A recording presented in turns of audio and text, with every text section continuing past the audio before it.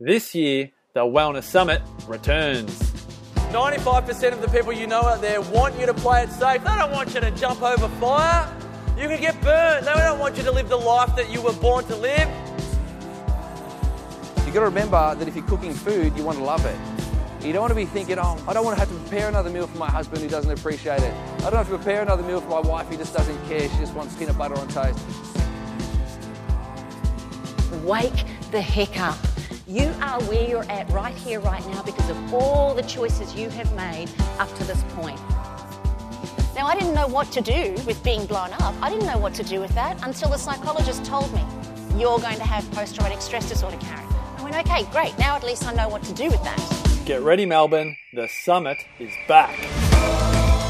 Where other people are just walking through fire. I mean, look at it. And I'm on the phone going, yeah, and he's, I mean, look, like this. And then he's lifted up his top and he's squeezing that, and I'm going, yeah, I can. He goes, when are we masking? There's something there that you want that you haven't been doing for yourself. Zazen Alkaline Water presents the 2018 Wellness Summit. Bigger and better than ever. All info and tickets at thewellnesssummit.com.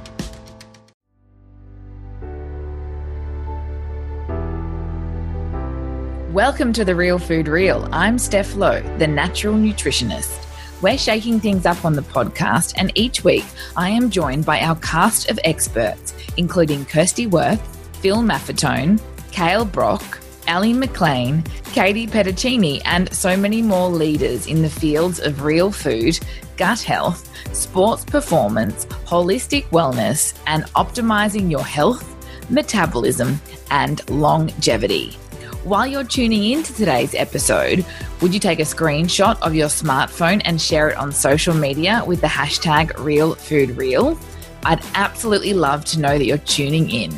And while you're there, why not share this episode with a friend who also needs to hear our information goldmines and aha moments?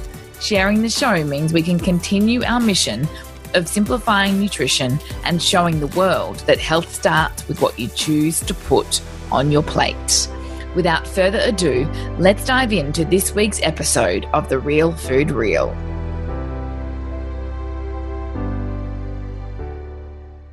In today's episode, we explore the 3 most commonly prescribed supplements and why they may not be the answer to your nutritional deficiencies or health and wellness goals. You will learn about Australia's #1 pregnancy supplement and why the active ingredient can be hugely problematic for up to 50% of women.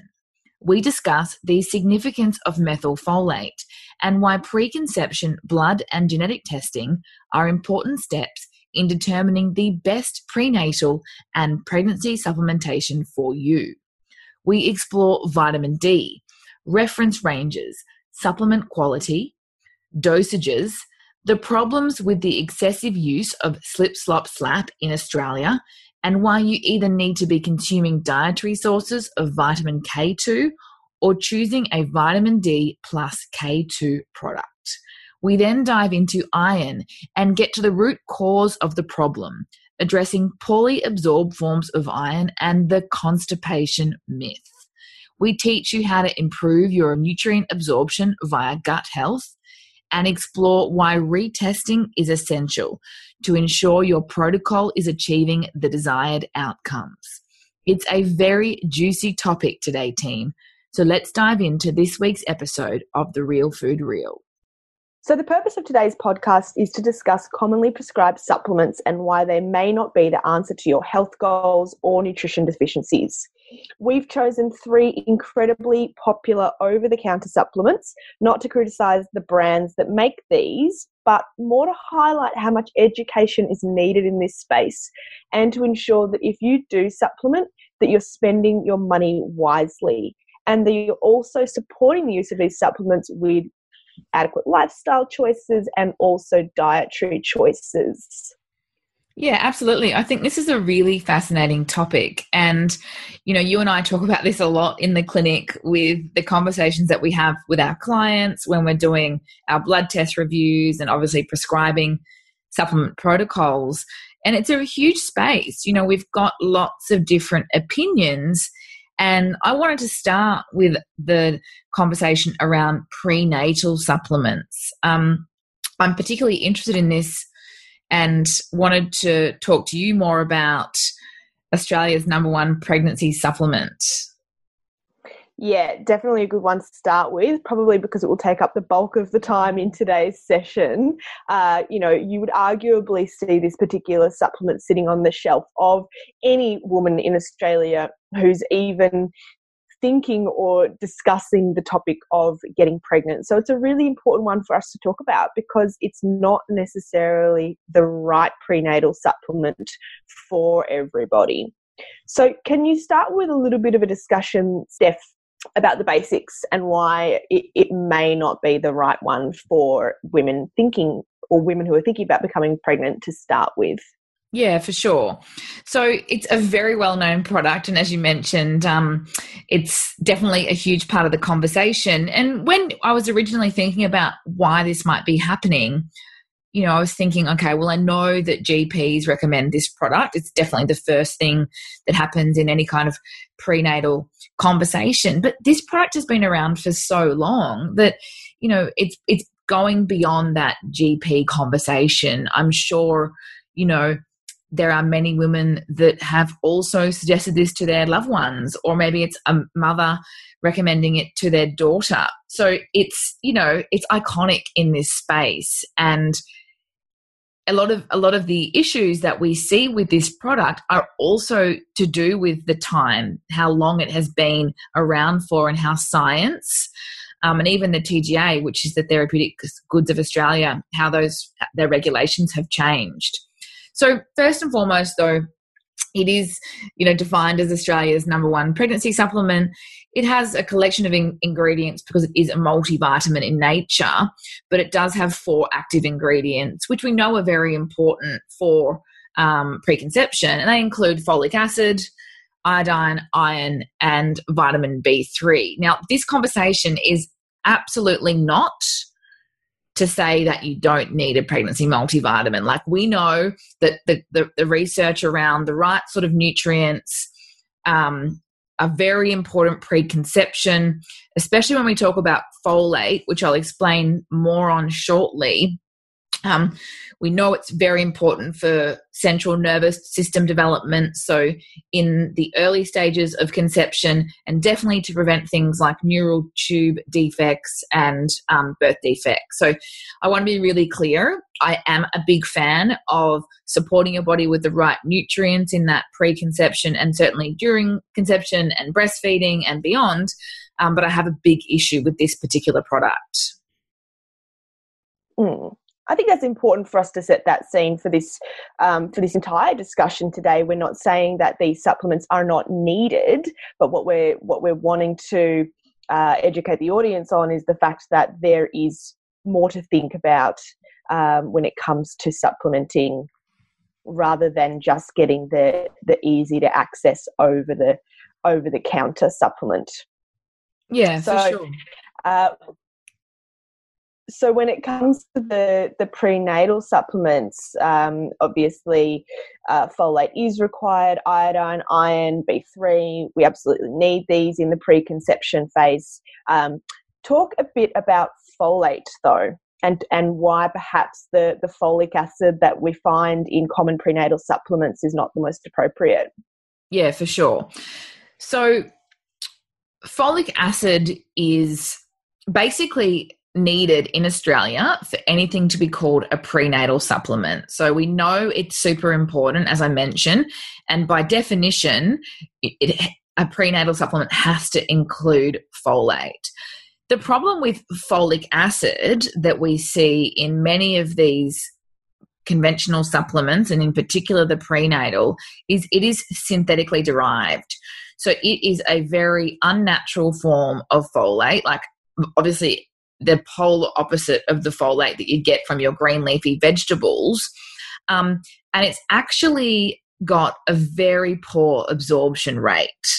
So folate is the first form, and the body actually converts it through a number of steps where it then becomes folinic acid and then becomes a methylfolate which is where it's actually bioavailable to be used for the purposes, in this case, prenatal support, central nervous system development, preventing spina bifida, and so on and so forth. So the poor absorption means that we're having to take higher amounts, and this pregnancy supplement, their number one selling point is they compare their product to 15 other prenatal multivitamins, and they have the highest levels of folic acid, and that's their selling point. And I have a big problem with that because, firstly, you shouldn't need super high amounts of a synthetic form with a very low conversion rate. Like, doesn't it make more sense to then take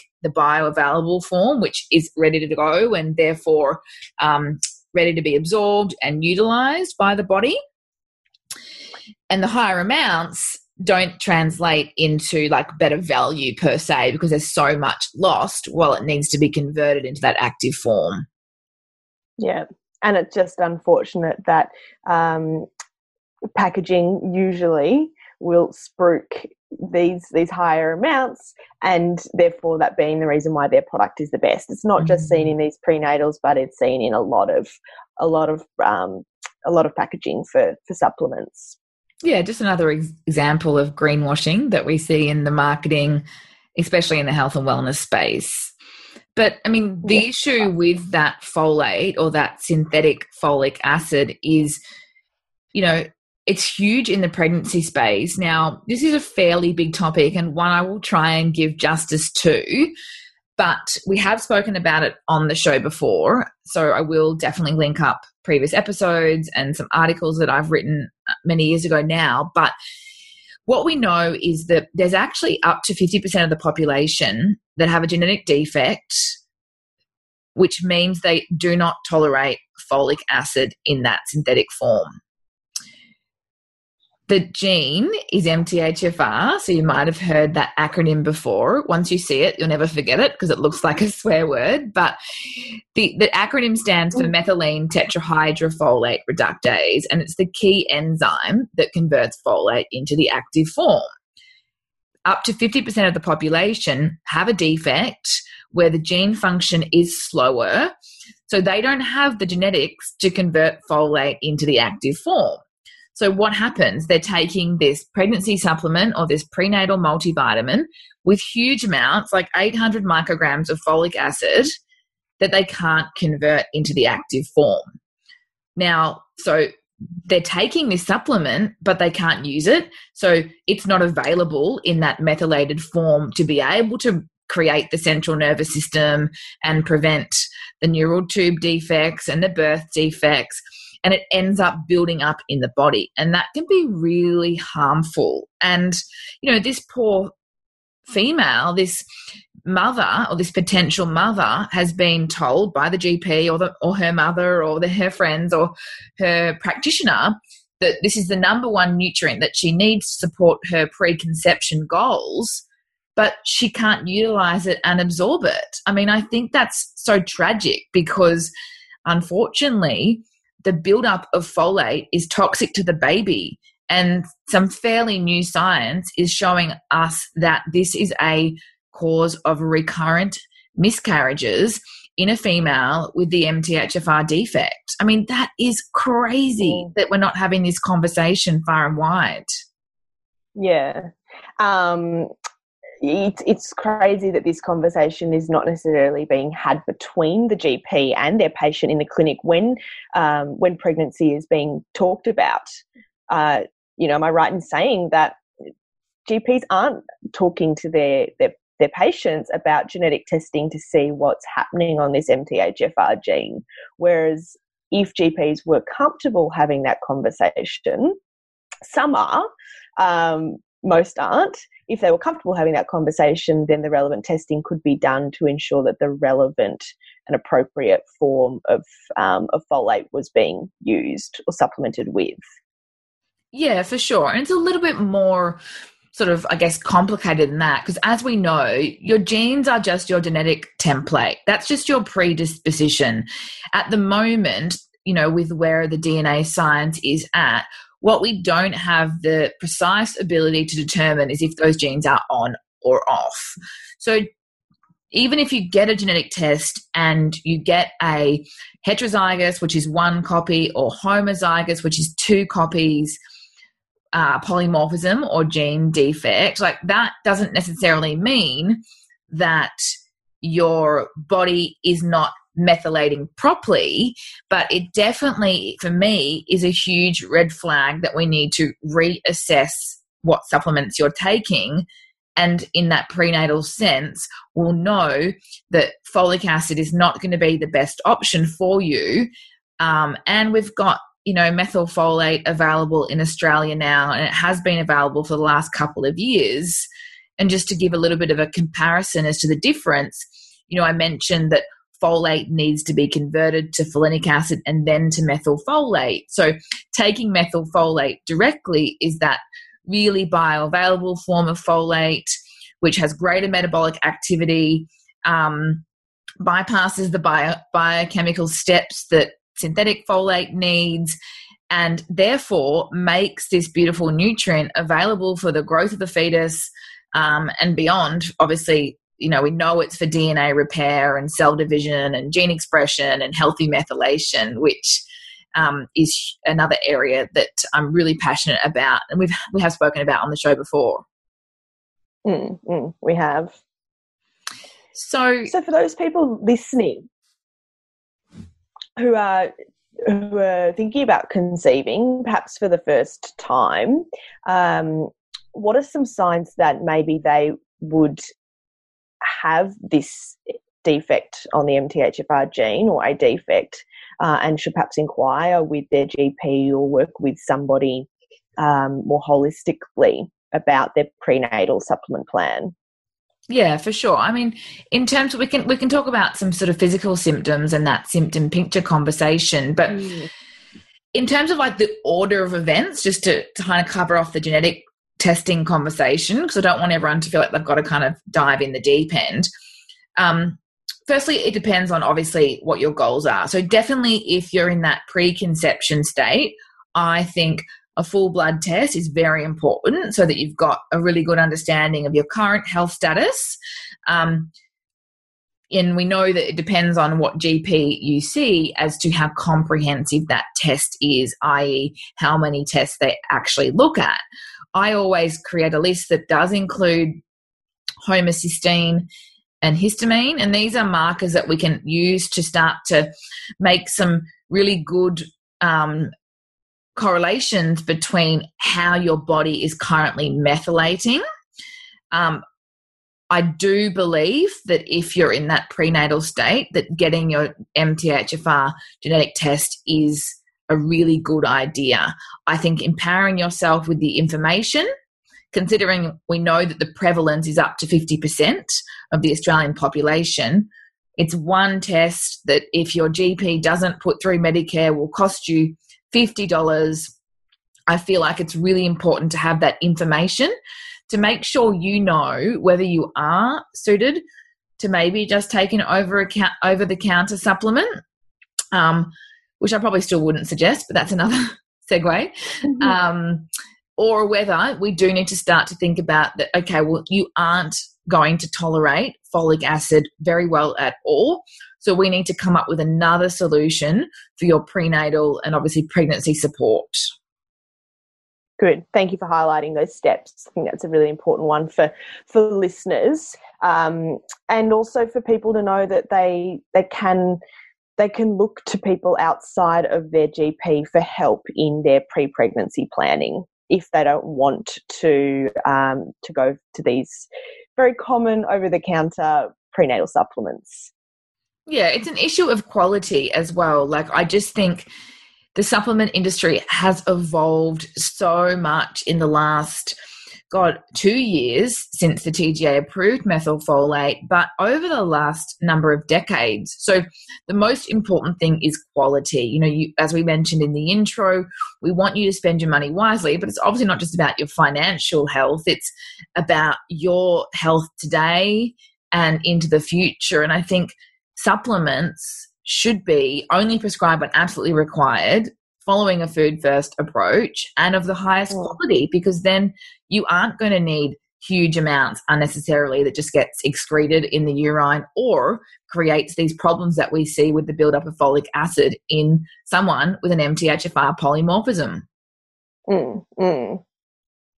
One thing I will add to that in terms of testing, is you can actually do a red blood cell test.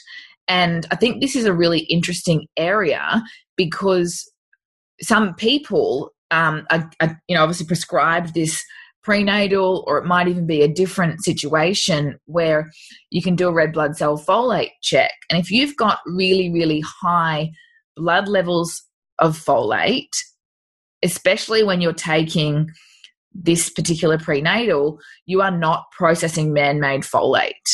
So you can literally get that data from a blood test as well, which is very interesting. Combined with homocysteine and histamine and obviously that genetic SNP, we can get a really good picture that's actually really quite simple to support in this situation, this prenatal and pregnancy environment. We can create or look to pregnancy supplements that do contain methylfolate over folic acid. So it's not like we don't have an option for you. We just have an option that's suited to your genetic predisposition. Yep. Take-home message, which is that there are options. It's just about working with the right practitioner to establish what those alternates are and what's going to be best for you. Yeah, for sure. So I think in terms of making the right steps, like if you're in that preconception phase, maybe even, it's on the list of goals. I don't even know if people set it as goals, but like you're thinking about 3 months or 6 months as a prep time to get your body right to conceive naturally and to have a really healthy pregnancy and bubba, that, it is time to start looking at blood tests and a little bit of genetic testing to make sure you're armed with the right information. So when you do go to your doctor and the conversation of prenatals and pregnancy multivitamins is occurring, as it will, that you know whether or not this is the right product for you. Nice. Is there anything else that you wanted to add on this particular topic, Steph, before we moved on to other commonly used supplements? It's a little bit controversial, but I have seen it in clinic a number of times. So I do want to just really gently talk about the topic of recurrent miscarriages. So it may not be you, the listener, but it may be someone that you know or, someone in your family. If you know anyone that has recurrent miscarriages, can you please share this episode with them or just softly start to talk to them about getting a little bit of genetic testing. So they just need to go and get their MTHFR gene test, and we can have a look at what their genetic disposition is, maybe look at some of the other markers I mentioned, and start to explore whether they need to be taking a different prenatal support and, getting a team of people around them that can help them conceive naturally. Yeah, really, really good point. It's the wonderful thing about podcasts. They can so easily be shared, and you don't have to be the one telling your friends or family members what to do, but you can just, give them the information so that they can use it in the way that they want to. So the next and very popular supplement that we want to talk about, or that I'd like you to talk to us a little bit about, is a D3 supplement. I want to start, I guess, right at the beginning, which is when we should look to supplement with D3.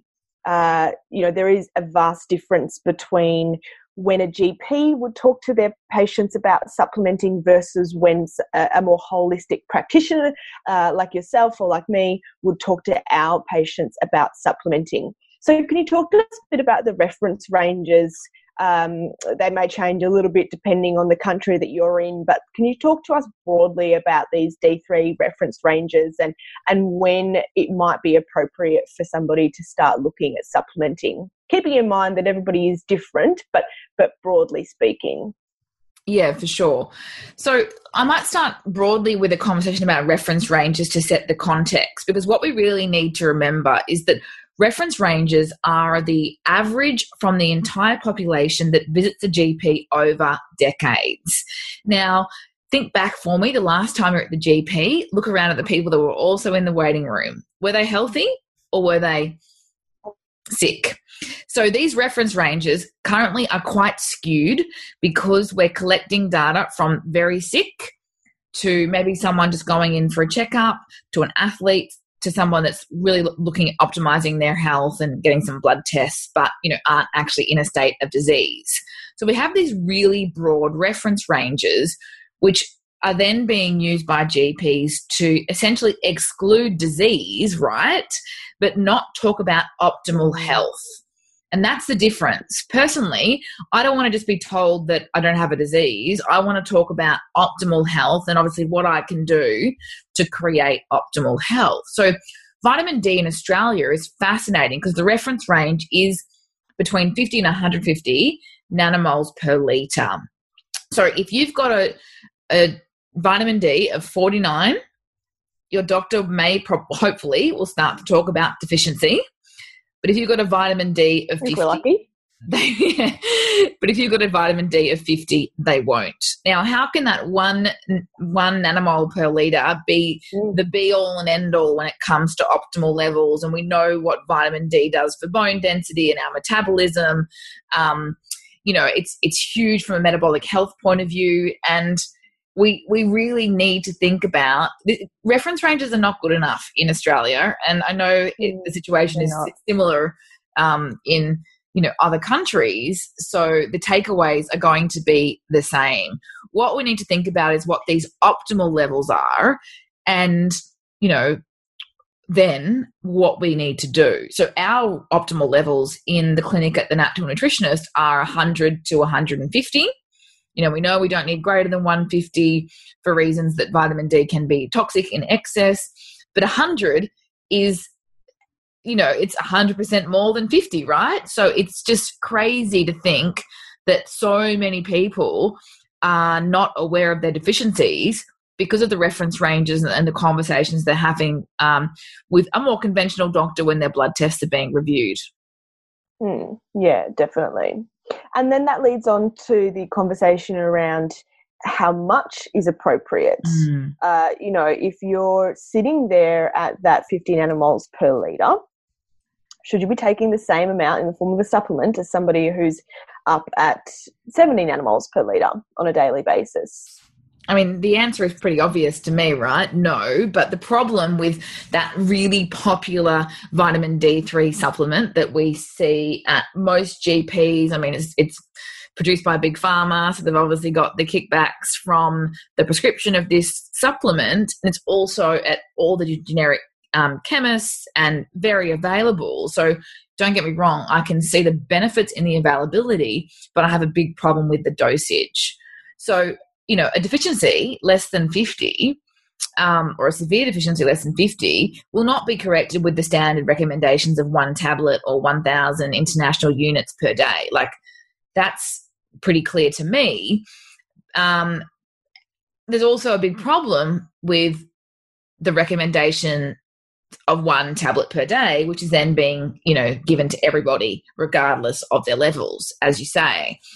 So I think we really need to have a conversation around, eventually I'd like to see the reference ranges broken down into, basically deficiency, no deficiency, optimal or ideal or something like that. So I'll cross my fingers, but I won't hold my breath. But I want our listeners to think about, all right, so maybe you have been told your vitamin D levels are low and potentially you've been given a fairly poor quality Big Pharma version of D3. How do you know it's working? What do you do next? And that's where we've got to talk about retesting. And my fear is that a lot of people walk out of the GP's clinic, they get told they should go and take a vitamin D supplement, and they don't have that conversation with the patient about when to retest, how long it's safe to have this supplement for, and then you get people who are just going, daily for a year on end having a vitamin D supplement. And that's not healthy either, as you just alluded to, because vitamin D in excess is toxic and dangerous. There's also the So instance. retesting is the answer. Yeah, retesting is definitely the answer, and we like to do sort of no longer than 6 months, but definitely 3 monthly if we're really trying to dial in and recorrect a deficiency or a level that's not optimal in our eyes. But I also see the instance of when these poor quality, so poorly absorbed synthetic vitamins are being prescribed, and there's no retest for years, this person gets their D3 back years later and it's the same, like nothing's changed. And I just think that's information that we need to share, because if, I don't want it to be just about cost, but supplements are a cost barrier for a lot of people. Like I see this every day in the clinic. So you need to know it's working for lots of reasons. One, to make sure you're absorbing the D3, which is a gut health conversation, and we'll get to that. 2, to make sure the dosage is right. 3, to make sure you're not taking things, too long and getting to toxic levels, because vitamin D is very seasonal. We've all heard of the acronym SAD, or seasonal affective disorder. Melbourne has degrees of it, definitely. Europe by far, very significant, because we know that the majority of vitamin D actually comes from the sun, right? We need to be getting adequate levels of sun on bare skin with no sunscreen between the hours of 10 a.m. and 3 p.m. Now, I'm not talking about anything to do with getting burnt. I'm talking about 5 minutes probably if you've just started, especially if you've got pale skin. 5 minutes where you get sun exposure on bare skin with no sunscreen, and you'll definitely see improvements in your vitamin D3. But obviously, dependent on where you live, you can't do that all year round. And it's not super practical. Like, I don't want you to, I'm never going to advise someone to try and do that if they're in a corporate world where, they can't really unclothe in their lunch break, right? You can definitely eat your lunch in the sun. I think that's lovely. But we've got to be really clear on whether that's enough, and the retesting will definitely tell us that.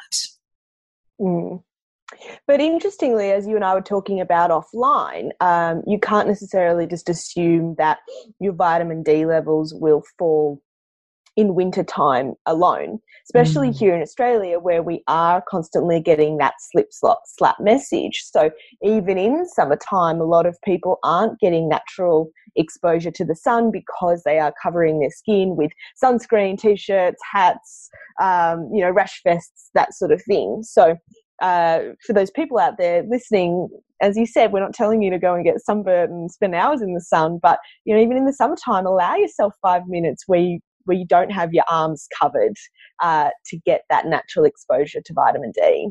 For sure. And I'm a big fan of sunscreen, provided we choose the right brands that are non-tox, obviously. But the strategy is probably go to the beach, sit in the sun for 5 minutes, get your vitamin D, and then put your sunscreen and hat on. I think being aware of the sun and being sun smart is so very important. But we don't want to do that at the detriment of our vitamin D levels, which then affects our mood and our bone strength and our metabolism and so on and so forth. Yeah. The other thing I have an issue with vitamin D and its prescription in a sort of more conventional environment is the lack of education that goes with that. This particular product that we're talking about is a pure D3, and each capsule contains the 25 micrograms of the active ingredient, which is that 1000 IU that I mentioned. But we know that D is really needed to be taken or consumed with vitamin K2 for the best absorption. And K2 we know is great for, bones and heart tissue and that integrity that we see becoming a problem with suboptimal levels of D. So, not all vitamin Ds contain K2, and I don't think they need to, but we need to be talking about how to get vitamin K2 elsewhere if it's not in our D3 supplement. So that's in food forms. Where are some of the most common sources of K2?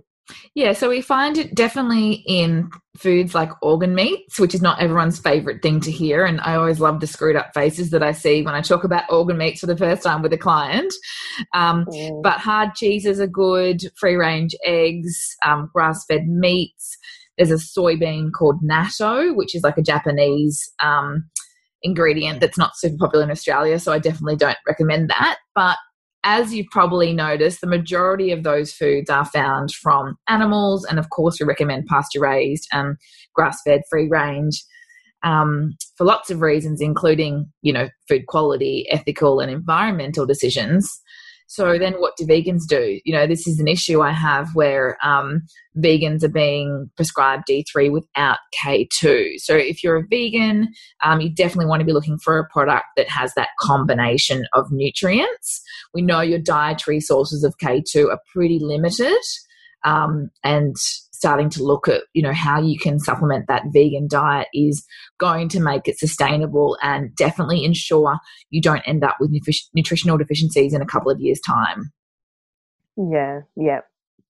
Lots of nutritional deficiencies to consider there on the plant-based diet only, but that's a whole other conversation for us to have, Steph. For sure. Are there any other particular groups that you think are at risk of vitamin D deficiency that we haven't necessarily talked about? So those that aren't getting a lot of exposure to the sun, those that aren't eating a lot of K2 naturally. Yeah, and I think the last sort of couple which might work together is definitely the elderly and those that don't strength train. We know that strength training is a beautiful stimulus for bone density. That's really important to help offset the age-related decline, and the elderly, the reference ranges for the elderly or the susceptible should actually be 75 to 150. So we have seen some gentle shifts in Australia for certain subsections of the population. Definitely age dependent. We want to see no less than 75, but again, I like the 100 to 150.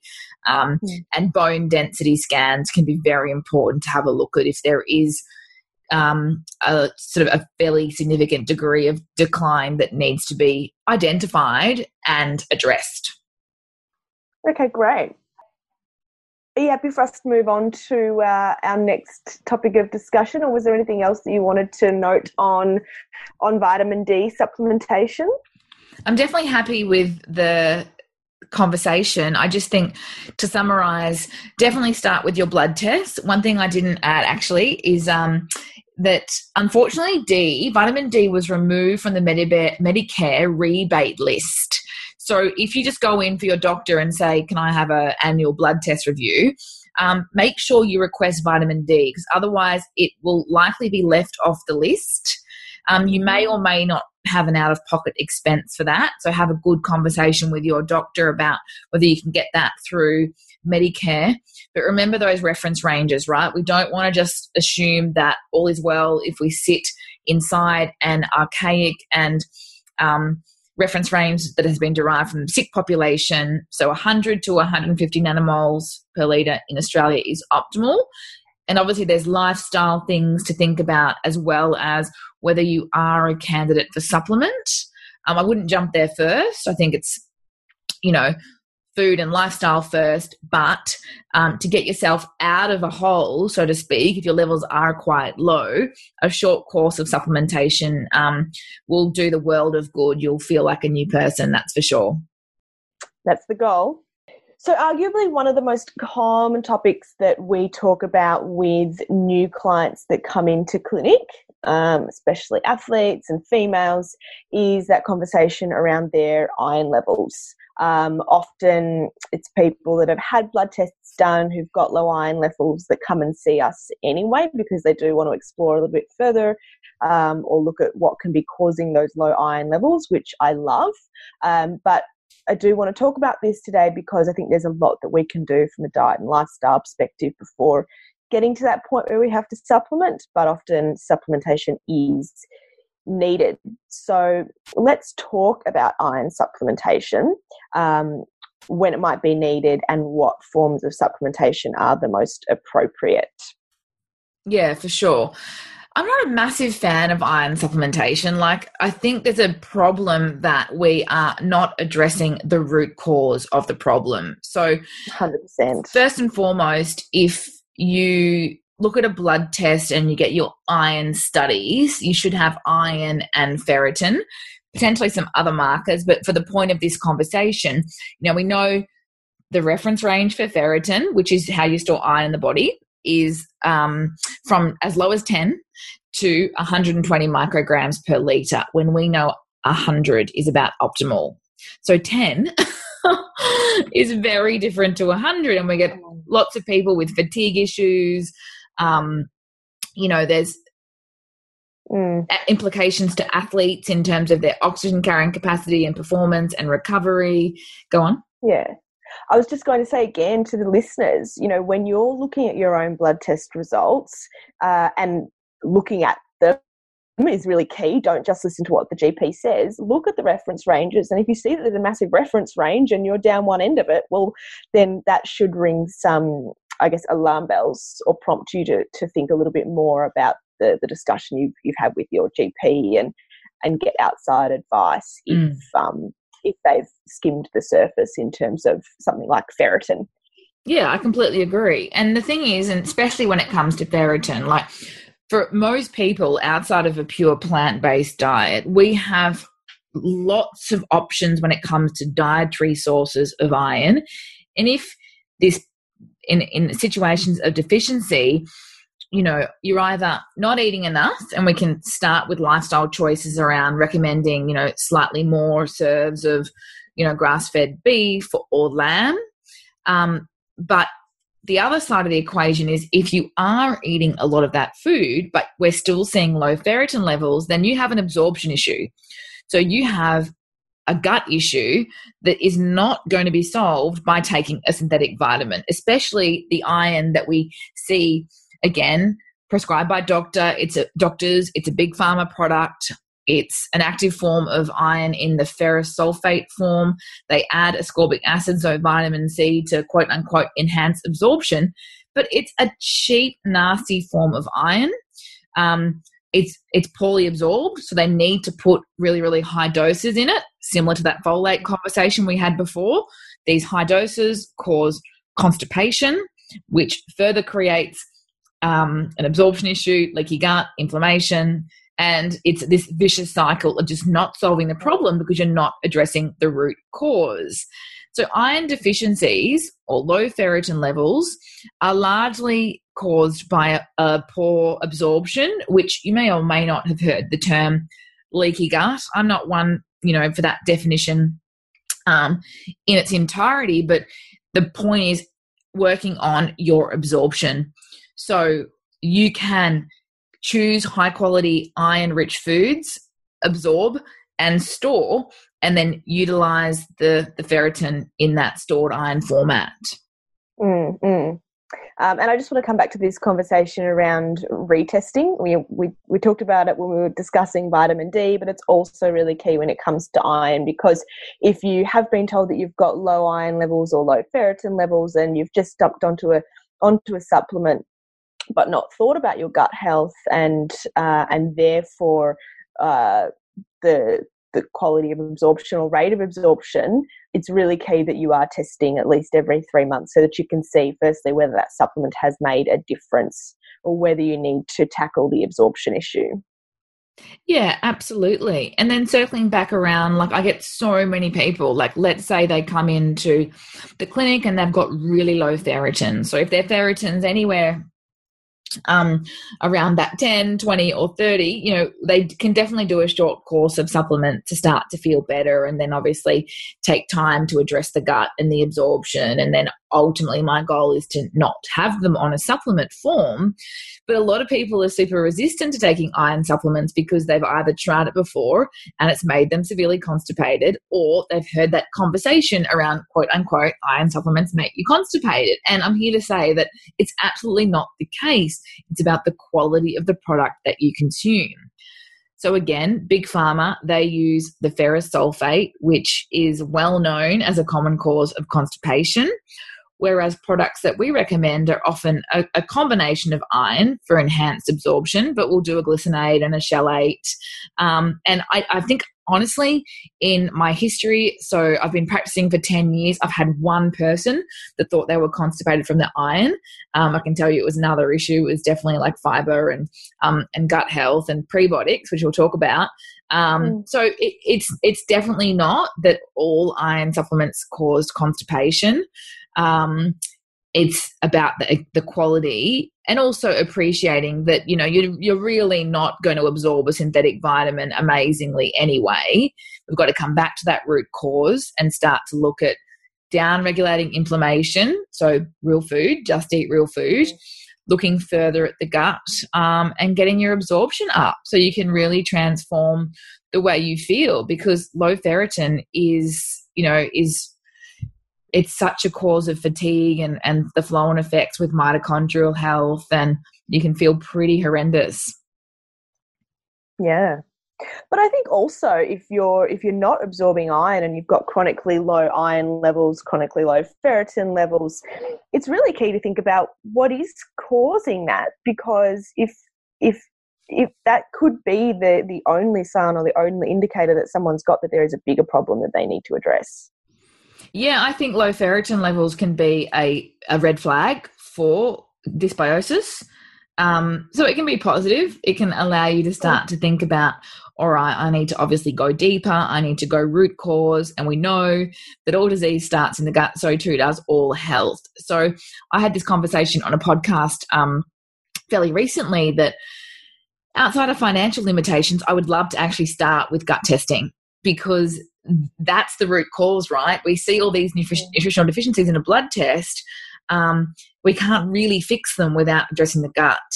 So hopefully soon, when this conversation isn't as new, and we have, more companies testing and access to cheaper equipment, that stool testing will be more available to more people, and we will be able to be root cause driven rather than just scratching the surface. It'd be a beautiful, beautiful time. I was going to say, it'd be a beautiful time when everybody goes to the GP and gets their comprehensive stool analysis done annually. On Medicare, imagine that. Yes, that would be even better. Y'all can dream. We can. So just in terms of gut health, we've obviously spoken about a lot on the show, but I don't want to I don't want to neglect the basics. I think we often look for that magic pill. We're very quick fix driven in this space, whereas the number one thing you can do for your gut health is to remove inflammatory triggers. So that's, the obvious ones that you might have already identified yourself, from food reactions or food triggers, or, bloating after certain foods, or if you notice that you get a really runny nose after certain foods, like you've got to be the one that links the dots there. But, I'd love everyone to try, gluten-free, removing poor quality dairy like cow's milk, making sure you're not having any of the refined seed oils like canola oil, and cutting out the trans fats. Like, you've got to go back to that real food template to control that inflammation, to start to heal the gut, which you can then, move on to more strategies around what you need to do to heal and seal the lining and create a better ecosystem in terms of the beneficial bacteria that make up 99% of you as a human host. It's a massive topic though, that's for sure. Great.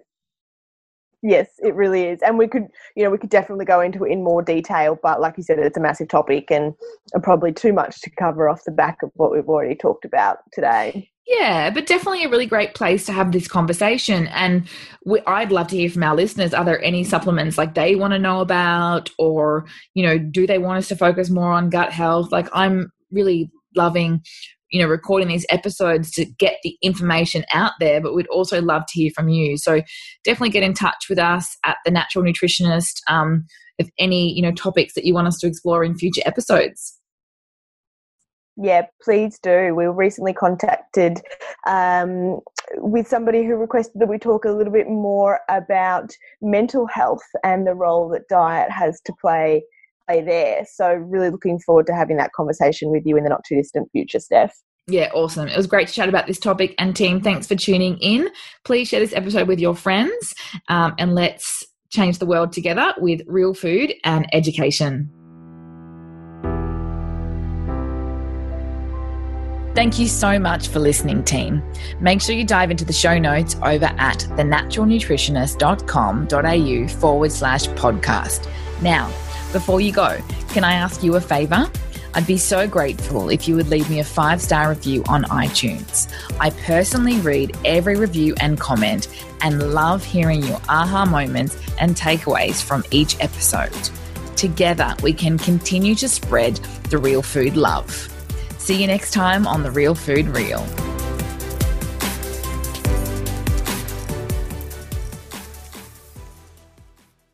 This year, the Wellness Summit returns. The only lesson is ever going to be your learning. That's it. As long as you're learning, that's your lesson. When you stand in front of the mirror, the talk, the things that go on between these ears in the morning can also be what sets you up for a day. And if you've beaten yourself up for not being the most extraordinary person that you can be, then start now. We make it hard for ourselves. We make things difficult for ourselves because we go and apply a whole bunch of stories and a whole bunch of drama and a whole bunch of I'm not good enoughs to the things that occur in our lives. Wake the heck up. Today is a new day. And here's where it can change. Kim Morrison and Karen Smith feature at the 2018 Wellness Summit. Bigger and better than ever. Tickets on sale Friday, May 4 at thewellnesssummit.com. This has been a production of TheWellnessCouch.com. Check us out on Facebook and join in the conversation on Facebook.com/TheWellnessCouch. Subscribe to each show on iTunes and check us out on Twitter. The Wellness Couch, streaming wellness into your lives. Whilst the Wellness Couch presenter endeavor to provide accurate and helpful information to their listeners, these podcasts cannot take into account individual circumstances and are not intended to be a substitute for health and medical advice from a qualified health professional. You should always seek the advice of a qualified health professional before acting on any of the information provided by any of the Wellness Couch podcasts.